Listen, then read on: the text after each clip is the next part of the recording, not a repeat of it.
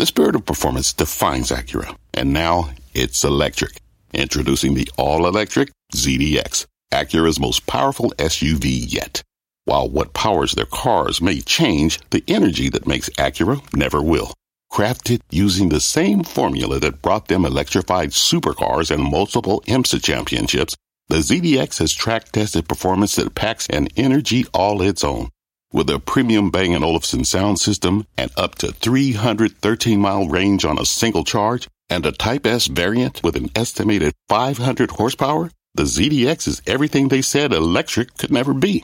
It was built with the driver in mind, just like Acura's been doing since the beginning.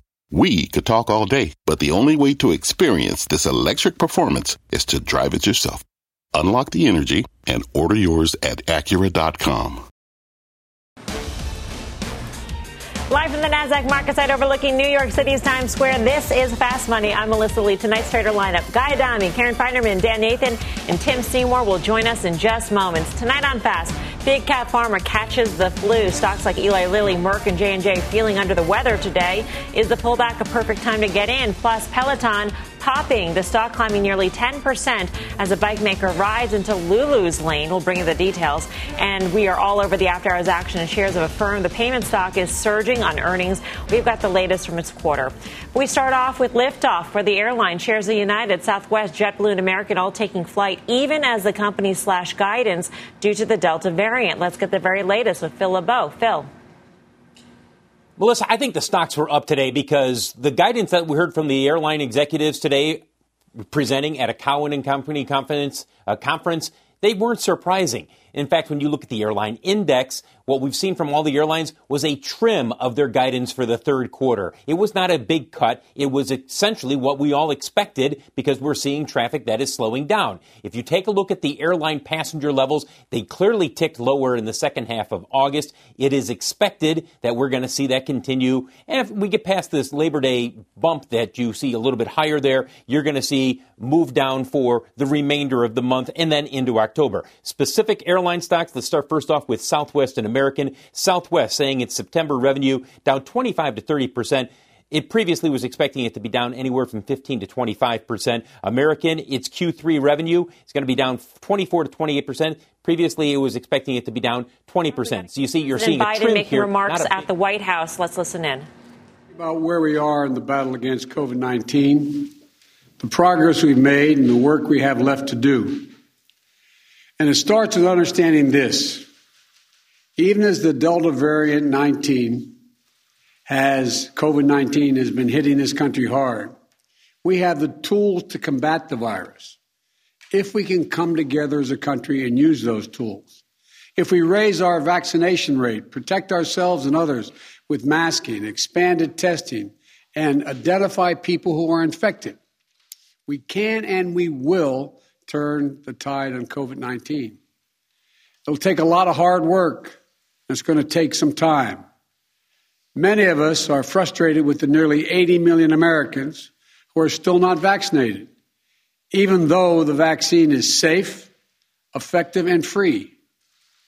You might be confused about what is true and what is false about COVID-19. So before I outline the new steps to fight COVID-19 that I'm going to be announcing tonight, let me give you some clear information about where we stand. First, we've made considerable progress in battling COVID-19. When I became president, about 2 million Americans were fully vaccinated. Today, over 175 million Americans have that protection. Before I took office, we hadn't ordered enough vaccine for every American. Just weeks in office, we did.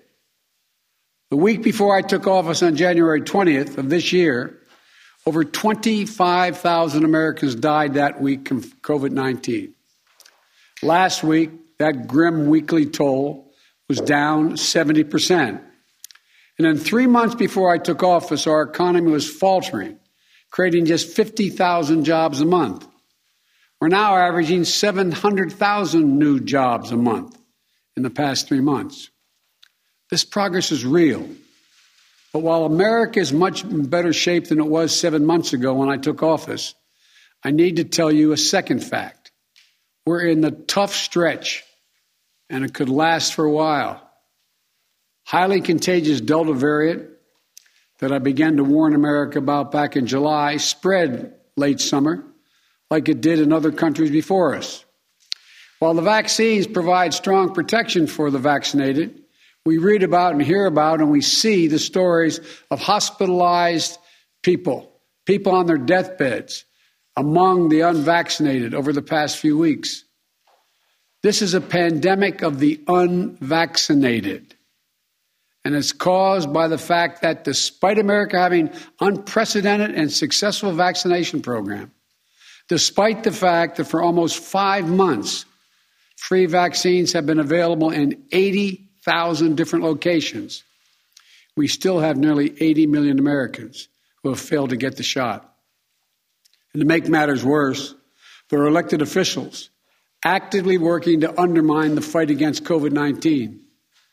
Instead of encouraging people to get vaccinated and mask up, they're ordering mobile morgues for the unvaccinated dying from COVID in their communities. This is totally unacceptable. Third, if you wonder how all this adds up, here's the math. The vast majority of Americans are doing the right thing. Nearly 3/4 of the eligible have gotten at least one shot. But 1/4 has not gotten any. That's nearly 80 million Americans not vaccinated. And a country as large as ours, that's 25% minority. That 25% can cause a lot of damage, and they are. The unvaccinated overcrowd our hospitals, are overrunning emergency rooms and intensive care units, leaving no room for someone with a heart attack or pancreatitis or cancer. And fourth, I want to emphasize that the vaccines provide very strong protection from severe illness from COVID-19. I know there's a lot of confusion and misinformation, but the world's leading scientists confirm that if you're fully vaccinated, your risk of severe illness from COVID-19 is very low. In fact, based on available data from the summer, only 1 out of every 160,000 fully vaccinated Americans was hospitalized for COVID per day. These are the facts. So here's where we stand. The path ahead, even with the Delta variant, is not nearly as bad as last winter. But what makes it incredibly more frustrating is that we have the tools to combat COVID-19, and a distinct minority of Americans, supported by a distinct minority of elected officials, are keeping us from turning the corner. These pandemic politics, as I refer to, are making people sick, causing unvaccinated people to die. We cannot allow these actions to stand in the way of protecting the large majority of Americans who have done their part and want to get back to life as normal. As your president, I'm announcing tonight a new plan to require more Americans to be vaccinated to combat those blocking public health. My plan also increases testing, protects our economy, and will make our kids safer in schools. It consists of 6 broad areas of action and many specific measures in each of those actions that you can read more about in whitehouse.gov. Whitehouse.gov. The measures, these are going to take time to have full impact. But if we implement them, I believe, and the scientists indicate, that the months ahead we can reduce the number of unvaccinated Americans, decrease hospitalizations and deaths, and allow our children to go to school safely and keep our economy strong by keeping businesses open. First, we must increase vaccinations among the unvaccinated with new vaccination requirements. Of the nearly 80 million eligible Americans who have not gotten vaccinated, many said they were waiting for approval from the Food and Drug Administration, the FDA. Well, last month, the FDA granted that approval. So, the time for waiting is over. This summer, we made progress through the combination of vaccine requirements and incentives, as well as the FDA approval. 4 million more people got their first shot in August than they did in July. But we need to do more. This is not about freedom or personal choice. It's about protecting yourself and those around you, the people you work with, the people you care about, the people you love. My job as president is to protect all Americans. So tonight, I'm announcing that the Department of Labor is developing an emergency rule to require all employers with 100 or more employees that together employ over 80 million workers to ensure their workforces are fully vaccinated or show a negative test at least once a week. Some of the biggest companies are already requiring this. United Airlines, Disney, Tyson's Food, and even Fox News. The bottom line, we're going to protect vaccinated workers from unvaccinated coworkers. We're going to reduce the spread of COVID-19 by increasing the share of the workforce that is vaccinated in businesses all across America. My plan will extend the vaccination requirements that I previously issued in the healthcare field.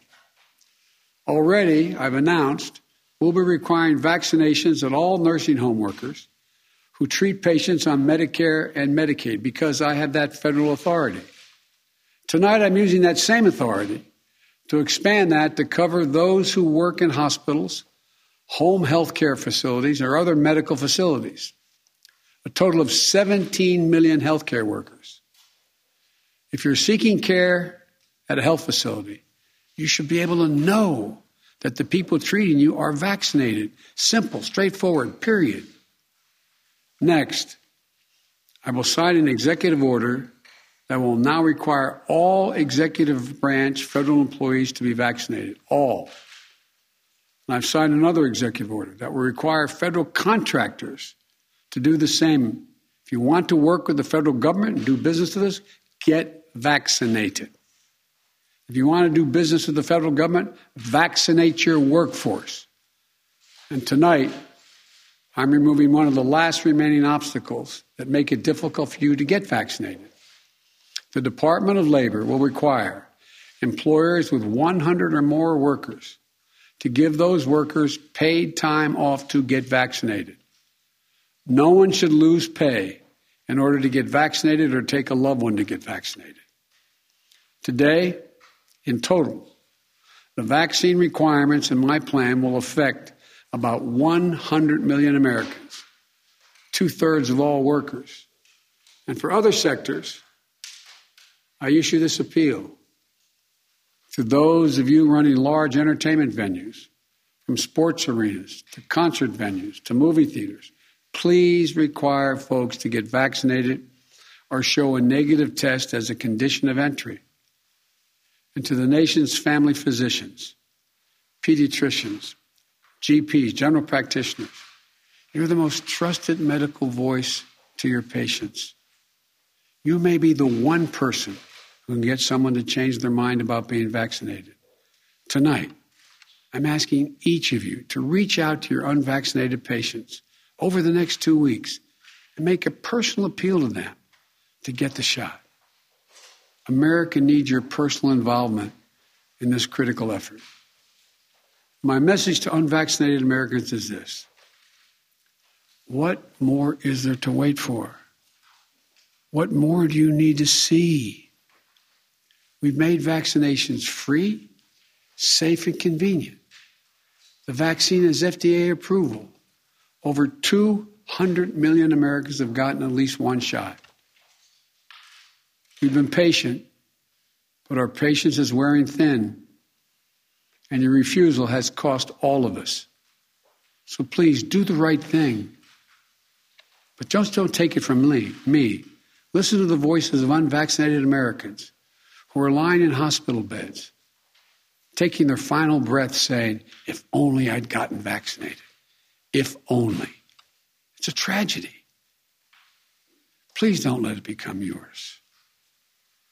The second piece of my plan is continuing to protect the vaccinated. For the vast majority of you who have gotten vaccinated. I understand your anger at those who haven't gotten vaccinated. I understand the anxiety about getting a breakthrough case. But as the science makes clear, if you're fully vaccinated, you're highly protected from severe illness, even if you get COVID-19. In fact, recent data indicates there is only one confirmed positive case per 5,000 fully vaccinated Americans per day. You're as safe as possible, and we're doing everything we can to keep it that way. Keep it that way. Keep you safe. That's where boosters come in. The shots that give you even more protection than after your second shot. Now, I know there's been some confusion about boosters, so let me be clear. Last month, our top government doctors announced an initial plan for booster shots for vaccinated Americans. They believe that the booster is likely to provide the highest level of protection yet. Of course, the decision of which booster shots to give, when to start them, and who will give them will be left completely to the scientists at the FDA and the Centers for Disease Control. But while we wait, we've done our part. We bought enough booster shots, and the distribution system is ready to administer them. As soon as they are authorized, those eligible will be able to get a booster right away in tens of thousands of sites across the country for most Americans at your nearby drugstore and for free. The third piece of my plan is keeping, and maybe the most important, is keeping our children safe and our schools open. For any parent, it doesn't matter how low the risk of any illness or accident is when it comes to your child or grandchild. Trust me, I know. So, let me speak to you directly. Let me speak to you directly to help ease some of your worries. It comes down to two separate categories. Children ages 12 and older who are eligible for a vaccine now, and children ages 11 and under who are not yet eligible. The safest thing for your child 12 and older is to get them vaccinated. They get vaccinated for a lot of things. That's it. Get them vaccinated. As with adults, almost all the serious COVID-19 cases we're seeing among adolescents are in unvaccinated 12 to 17-year-olds, an age group that lags behind in vaccination rates. So parents, please get your teenager vaccinated. What about children under the age of 12 who can't get vaccinated yet? Well, the best way for a parent to protect their child under the age of 12 starts at home.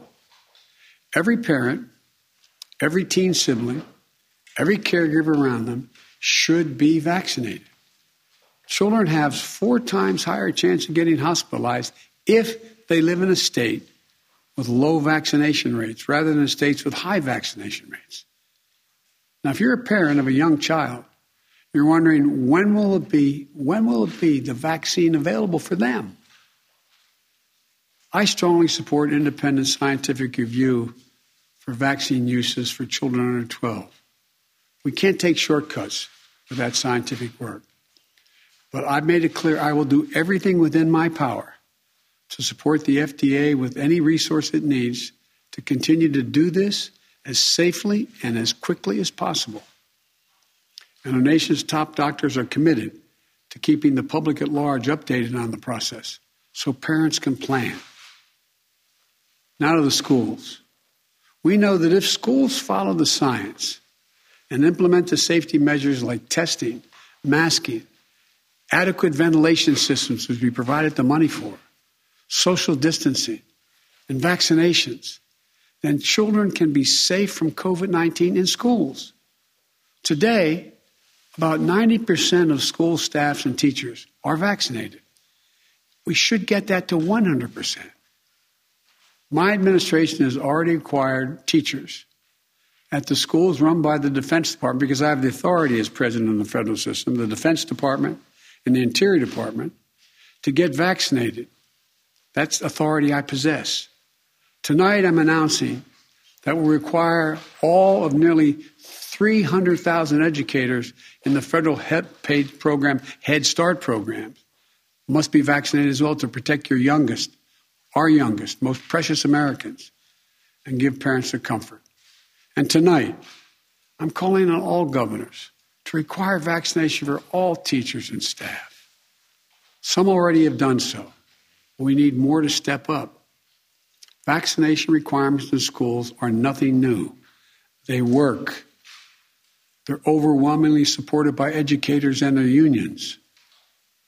And all school officials trying to do the right thing by our children, I'll always be on your side. Let me be blunt. My plan also takes on elected officials in states that are undermining you and these life-saving actions. Right now, local school officials are trying to keep children safe in a pandemic while their governor picks a fight with them and even threatens their salaries or their jobs. Talk about bullying in schools. If they'll not help, if these governors won't help us beat the pandemic, I'll use my power as president to get them out of the way. The Department of Education has already begun to take legal action against states undermining protection that local school officials have ordered. Any teacher or school official whose pay is withheld for doing the right thing, we will have that pay restored by the federal government 100%. I promise you, I will have your back. The fourth piece of my plan is increasing testing and masking. From the start, America has failed to do enough COVID-19 testing. In order to better detect and control the Delta variant, I'm taking steps tonight to make testing more available, more affordable, and more convenient. I'll use the Defense Production Act to increase production of rapid tests, including those that you can use at home. While that production is ramping up, my administration has worked with top retailers like Walmart, Amazon, and Kroger's. And tonight, we're announcing that no later than next week, each of these outlets will start to sell at-home rapid test kits at cost for the next 3 months. This immediate price reduction for at-home test kits for up to 35% reduction. We'll also expand free testing at 10,000 pharmacies around the country.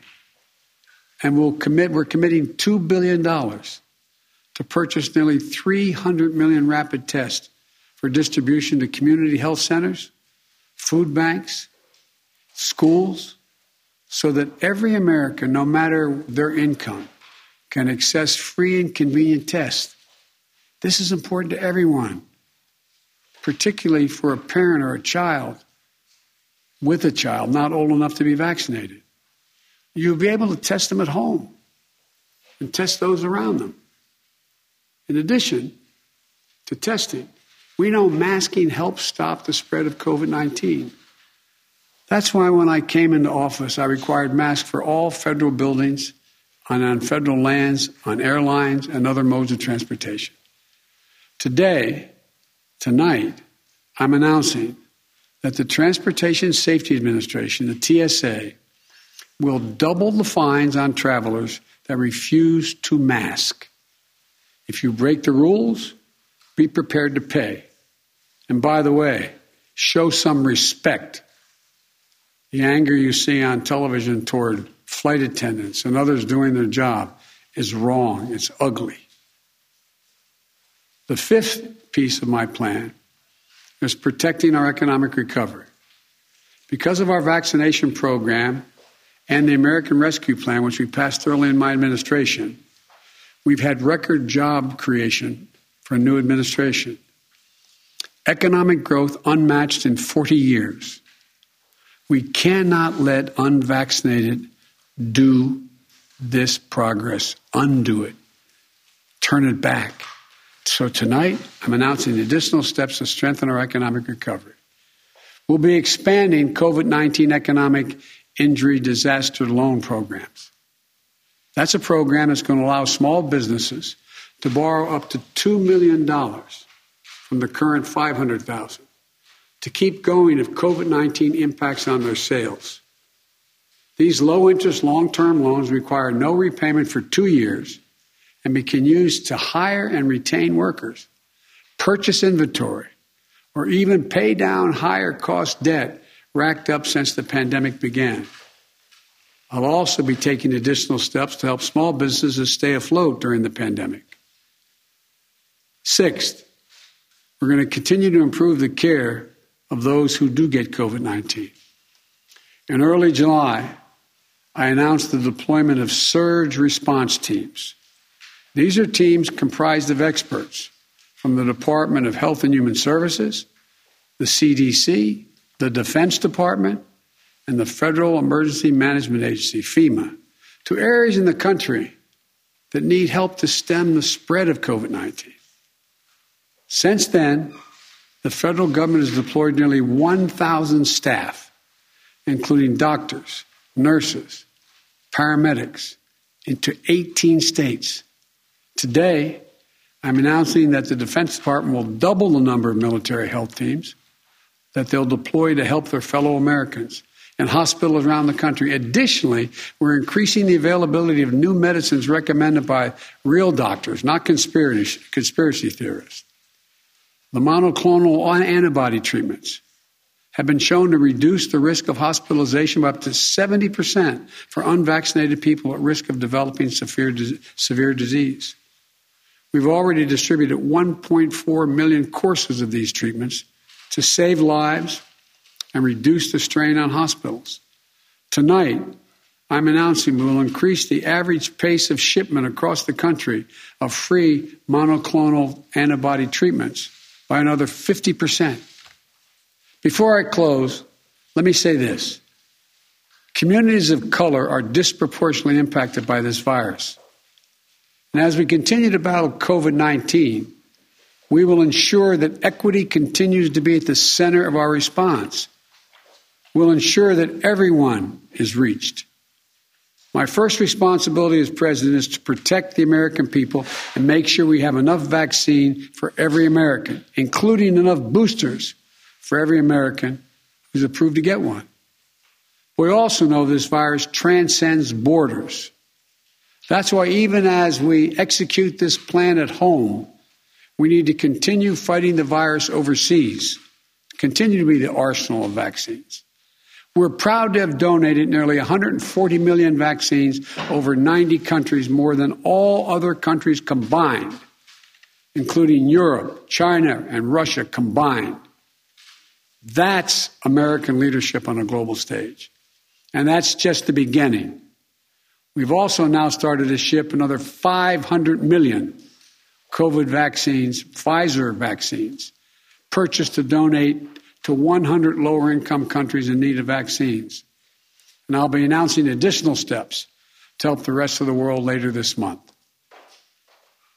As I recently released the key parts of my pandemic preparedness plan so that America isn't caught flat-footed with a new pandemic comes again, as it will, next month, I'm also going to release a plan in greater detail. So let me close with this. We've made so much progress during the past 7 months of this pandemic. The recent increases in vaccinations in August already are having an impact in some states where case counts are dropping in recent days. Even so, we remain at a critical moment, a critical time. We have the tools. Now we just have to finish the job with truth, with science, with confidence, and together as one nation. Look, we're the United States of America. There's nothing, not a single thing we're unable to do if we do it together. So let's stay together. God bless you all and all those who continue to serve on the front lines of this pandemic. And may God protect our troops. Get vaccinated. The market doesn't joke around, so why would you? Get serious. Choose Tasty Trade. Tasty Trade gives you the tools you need to make smarter moves. Dig into data with advanced charting, track profit accurately with order chain trackers, see risk clearly with curve analysis, and trade with low-capped commissions, stocks, options, futures, and more. All on one platform. No wonder serious traders choose Tasty Trade. Join the club, genius. Tasty Trade Inc. is a registered broker-dealer and member of FINRA and SIPC. Wouldn't it be great to have all your investment and retirement accounts in one place? Yahoo Finance, our sponsor today, makes it easy. I use it to put my investment account and 401k accounts into one hub and get expert tips that help me confidently manage my money. For more than 25 years, Yahoo Finance has been the brand behind every great investor. Whether you're a seasoned investor or are looking for that extra guidance, Yahoo Finance gives you all the tools and data you need in one place. They're the #1 finance destination, producing a holistic look at the financial news cycle, including breaking news, original editorial perspectives, analyst ratings, independent research, customizable charts, and so much more. Securely link your brokerage accounts for a unified view of your wealth, including 401k and other investments. A comprehensive perspective is what sets apart great investors, and it's how Yahoo Finance ensures you have the insight to look at your wealth in its entirety. For comprehensive financial news and analysis, visit the brand behind every great investor, yahoofinance.com, the #1 financial destination, yahoofinance.com. That's yahoofinance.com. We've been listening to President Biden outlining his multifaceted plan to further combat the spread of the Delta variant, everything from leaning on the Department of Labor to effectively enact vaccine mandates to at-cost, at-home testing. Let's get to Eamon Javers, who has a full wrap for us. Eamon.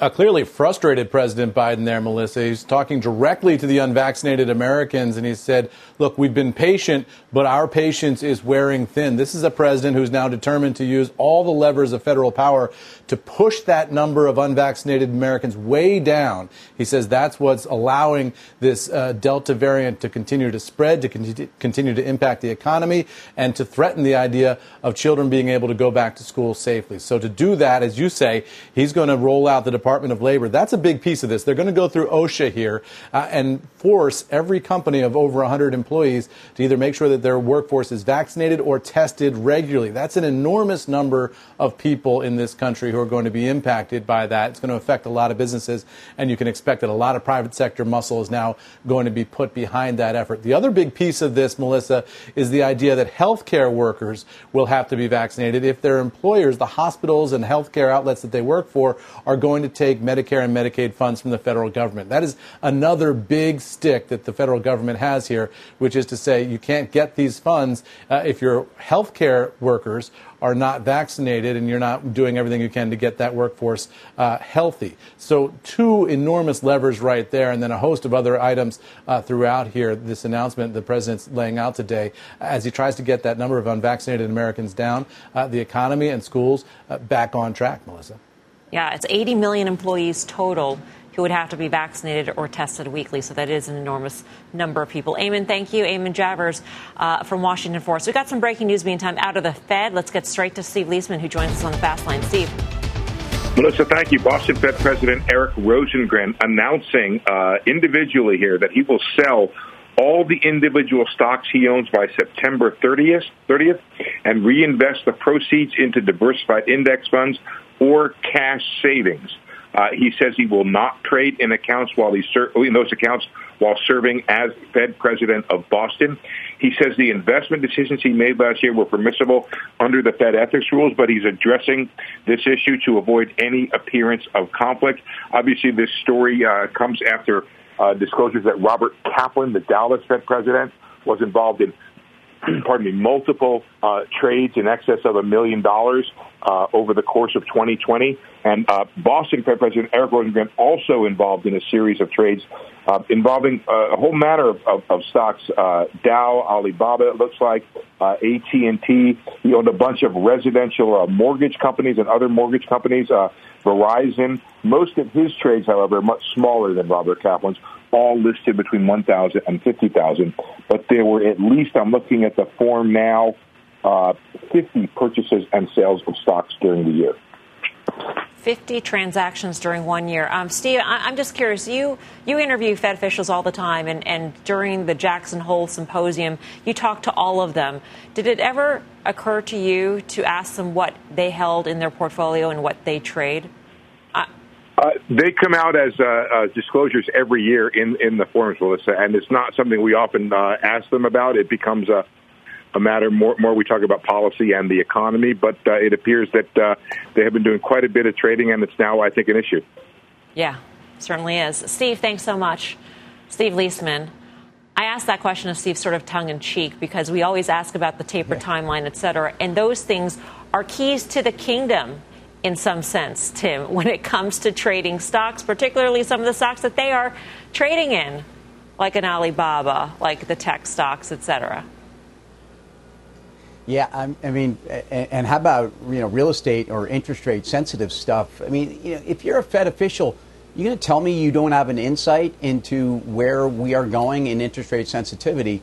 The real cynics would say, if he's now going to go to cash, it's time to see the Fed get a lot more aggressive and everyone else should be very concerned. I'm not saying that that's what's going on. But if I hear a Fed official saying, I'll go to cash right now, again, I think this is a function of him saying, I'll do whatever is what's the most appropriate thing. But he's acknowledging what has come out in the last 48 hours, and we talked about this on Tuesday evening. And I think we would all agree that a lot of different federal officials and even the members of Congress that have so much insight into policy that will move stocks top down or bottom up need to be regulated. And the irony is, of course, that individuals are regulated that much more without that kind of information.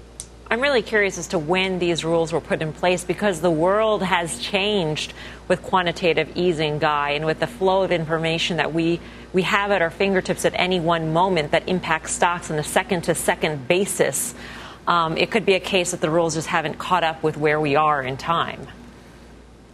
Yeah, it could be. But, rules notwithstanding, these guys and gals, and again, just my opinion, they should have been smart enough to understand the optics around this are just awful. And we talked about it Tuesday night. And by the way, I'd like to think, in some small part, some single-digit percentage, maybe the things we've talked about over the last 2 days help spur this on. So he's the first. I'm definitely sure he's not going to be the last. And it should filter its way into the members of Congress as well, because people at home get agitated, exercised, mad, angry, whatever word you want to use, and you understand why they do. They look at this and they say the game is rigged.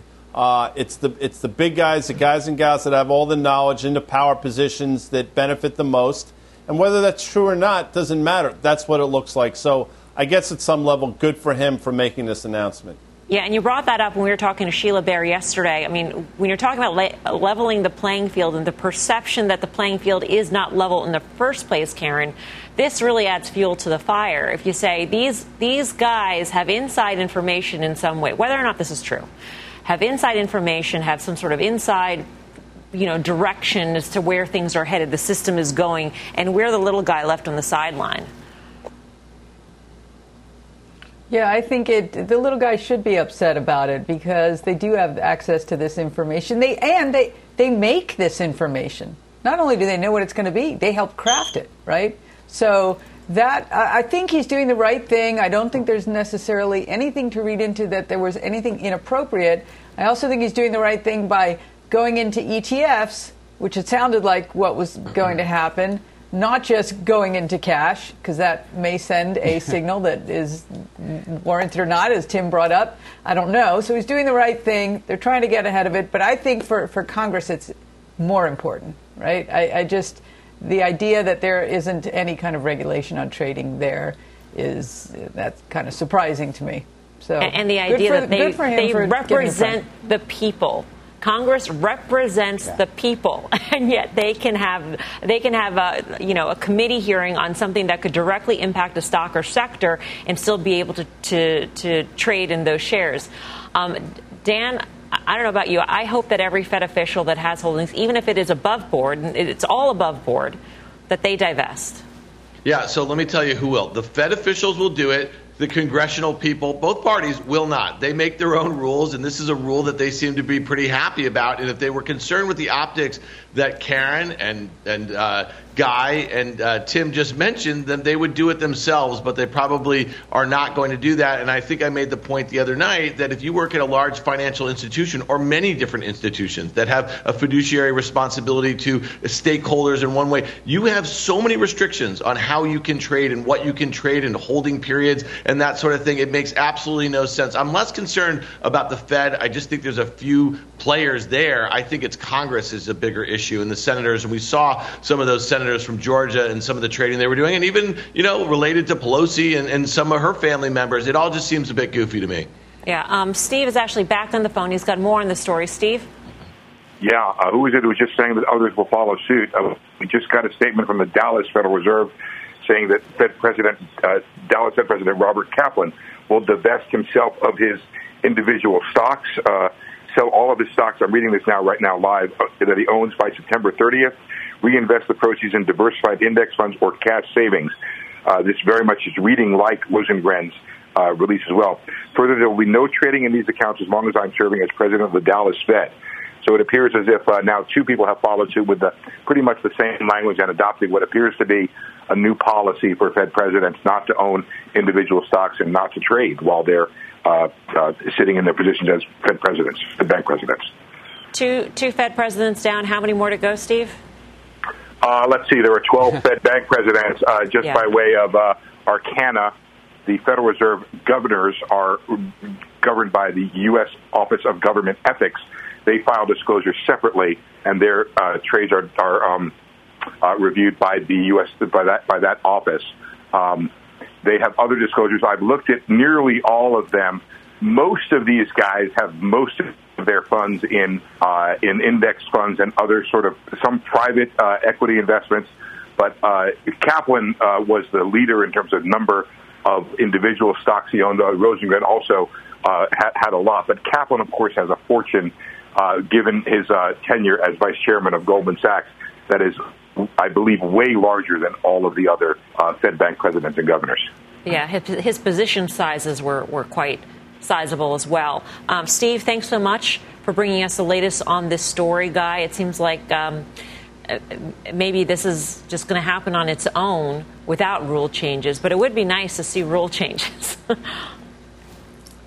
No, it would. Listen, yes, it would be great to see rule changes. And Dan's 100% right. I mean, it should make its way. By the way, I thought there were rules governing. I guess I was wrong. I mean, maybe I missed that day at college. But, it's comical to think that goes on. And actually, that's the wrong word. It's really upsetting to think that goes on when there are a lot of people trying to do things the right way. So, yes, I just said it 10 minutes ago. He's the first. He won't be the last. Well, that proved to be somewhat prescient, although not that groundbreaking. But now it's just got to filter its way through the government because, again, when people see this, read it, hear it, they just you know what, this game is rigged. And you understand, again, why people get so agitated.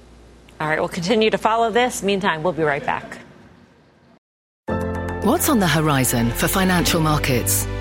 At PGIM, it's a question that over 1,400 investment professionals relentlessly research in pursuit of your long-term goals. Specialized across asset classes, but united in collaboration, our teams provide global and local expertise. Our investments shape tomorrow, today. Pursue your tomorrow with PGIM, a leading global asset manager. Welcome back to Fast Money. Check out Big Pharma with some big losses. Lilly, J&J, Pfizer, AbbVie, Merck, all falling in today's session. Karen, you flagged this underperformance earlier today. What do you make of it? So I wasn't sure what to make of it till I realized it was the Biden administration's plan to negotiate drug prices for Medicare. I mean, this has been something that has been around for, I don't know how many years. Maybe it was during the Bush administration where they were not allowed to negotiate. So it's been hard to get that passed, but you could see why that would be a negative for the big cap pharma industry. I think that just on our last segment about, would it shock me at all if Congress were trading on any Congress any representative senators were trading on this? No, it wouldn't. I think maybe that's been why pharma's been weak the last couple of days.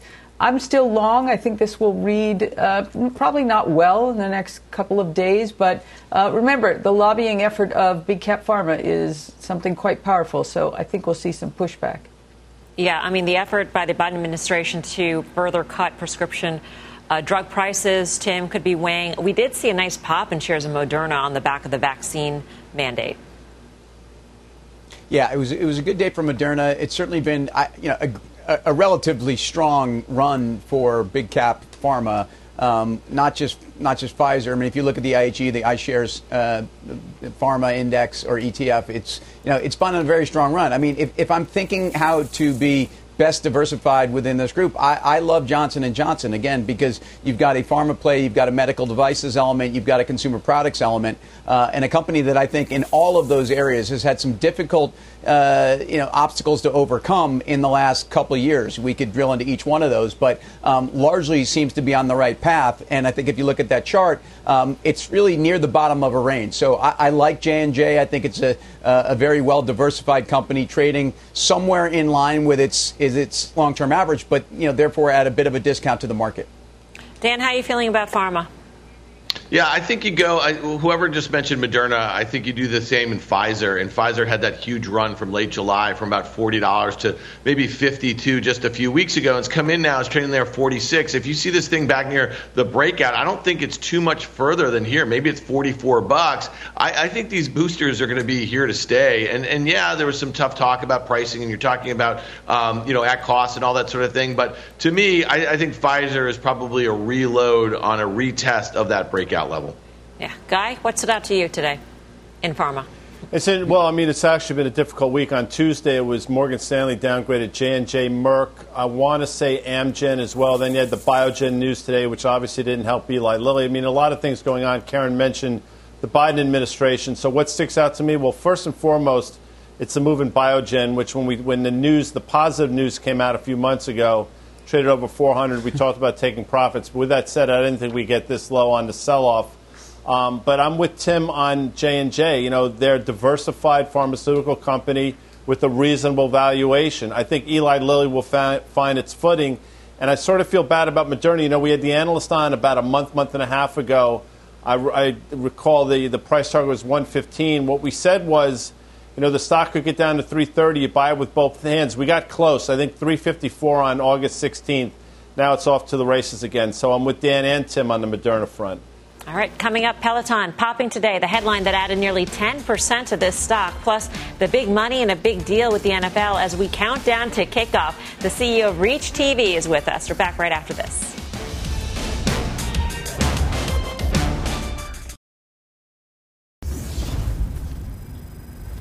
Welcome back to Fast Money. Shares of Peloton topping the tape. The bike maker looking to gain market share in the athleisure space with a new private label apparel brand. Shares rallying nearly 10% today on the news. Now, earning the Century Ride T-shirt, guy, is a big deal, but maybe now you can buy one. They've actually, I will say this, and this has come off as bougie as can be, but Peloton actually sent me some really cool gear a while back. Because I actually do ride their bikes. No, look, it's just another vertical. The problem here is valuation. Obviously, last quarter was not great. You saw the sell-off. To me, the stock is in no man's land. I'd rather it sell off and retest that $90 level before you sort of foray into it now. So, again, no man's land here. I'd wait for a pullback in the name. Is selling some leggings and shirts, Karen, worth 10% on the stock, in your view?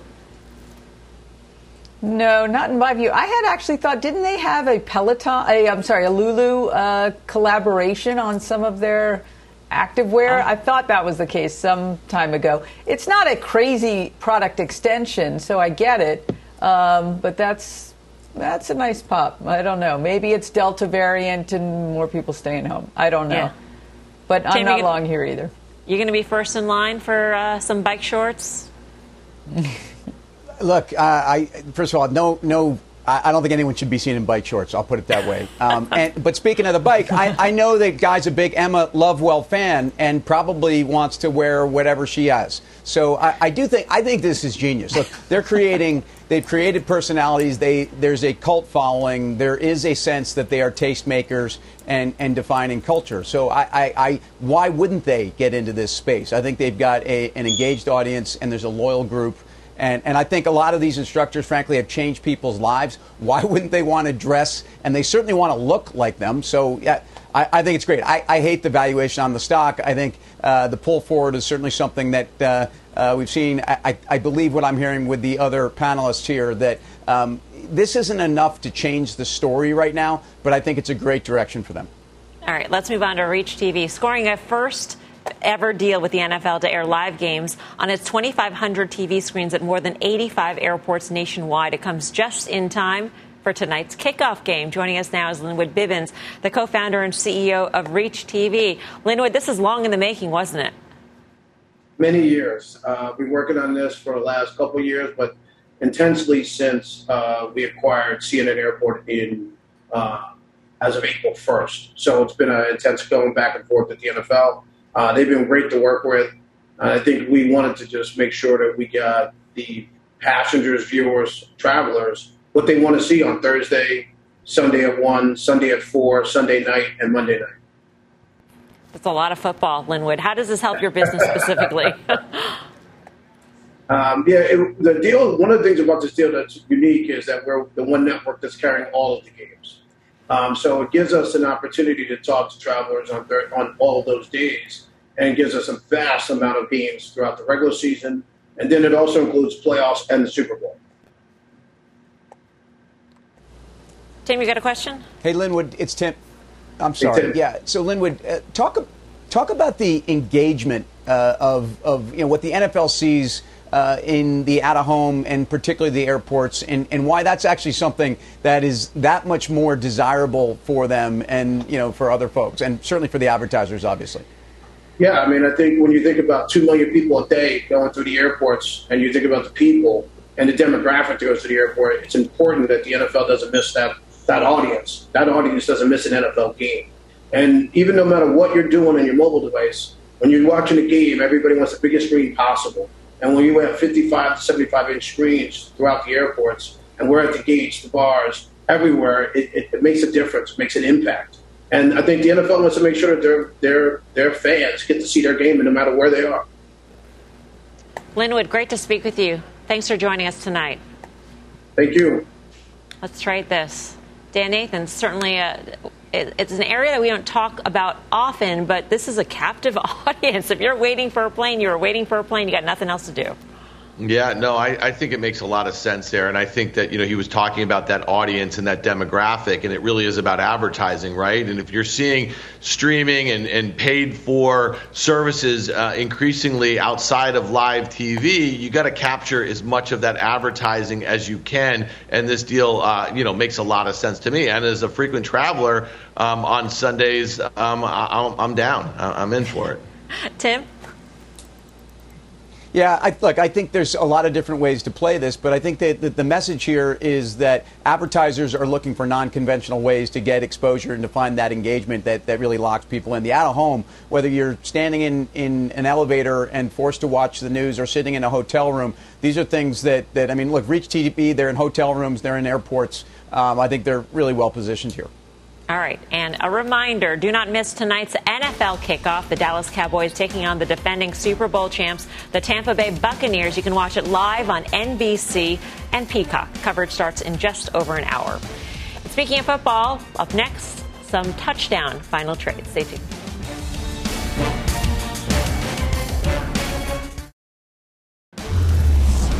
In the spirit of tonight's NFL kickoff, it is time for some touchdown final trades. Tim Seymour, what do you say? Yeah, I think J&J is like that fullback that you can hand the ball off to and get, crank out 80 to 90 yards. Mel, I know you like those kind of players. Again, that pullback of 6 or 7% is a buying opportunity in J&J. Love him. Karen Feinerman. I'm more of the 4 yards in a cloud of dust kind of investor. So want to stick it out over the long term. And I find myself agreeing with Dan on Pfizer. I think it'll probably read poorly tomorrow with the Biden administration talking about negotiating prices. And if Pfizer trades down on that, I think it's a good opportunity to buy some more.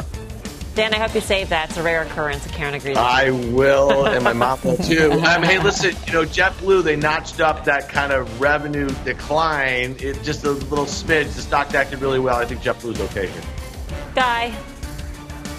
As you know, Mel, DAC is going to air it out tonight the way Zscaler aired it out with their earnings release. All right. Thanks for watching Fast Money. Mad Money with Jim Cramer will start right now.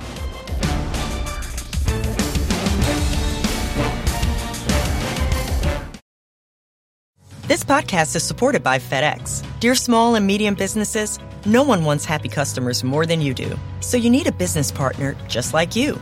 Like FedEx, who understands your passion for serving your customers because they have the same commitment towards you.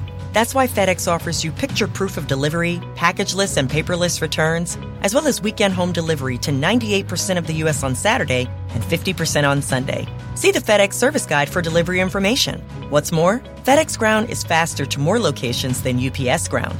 Trust FedEx for timely deliveries. See what FedEx can do for your business. Absolutely, positively FedEx.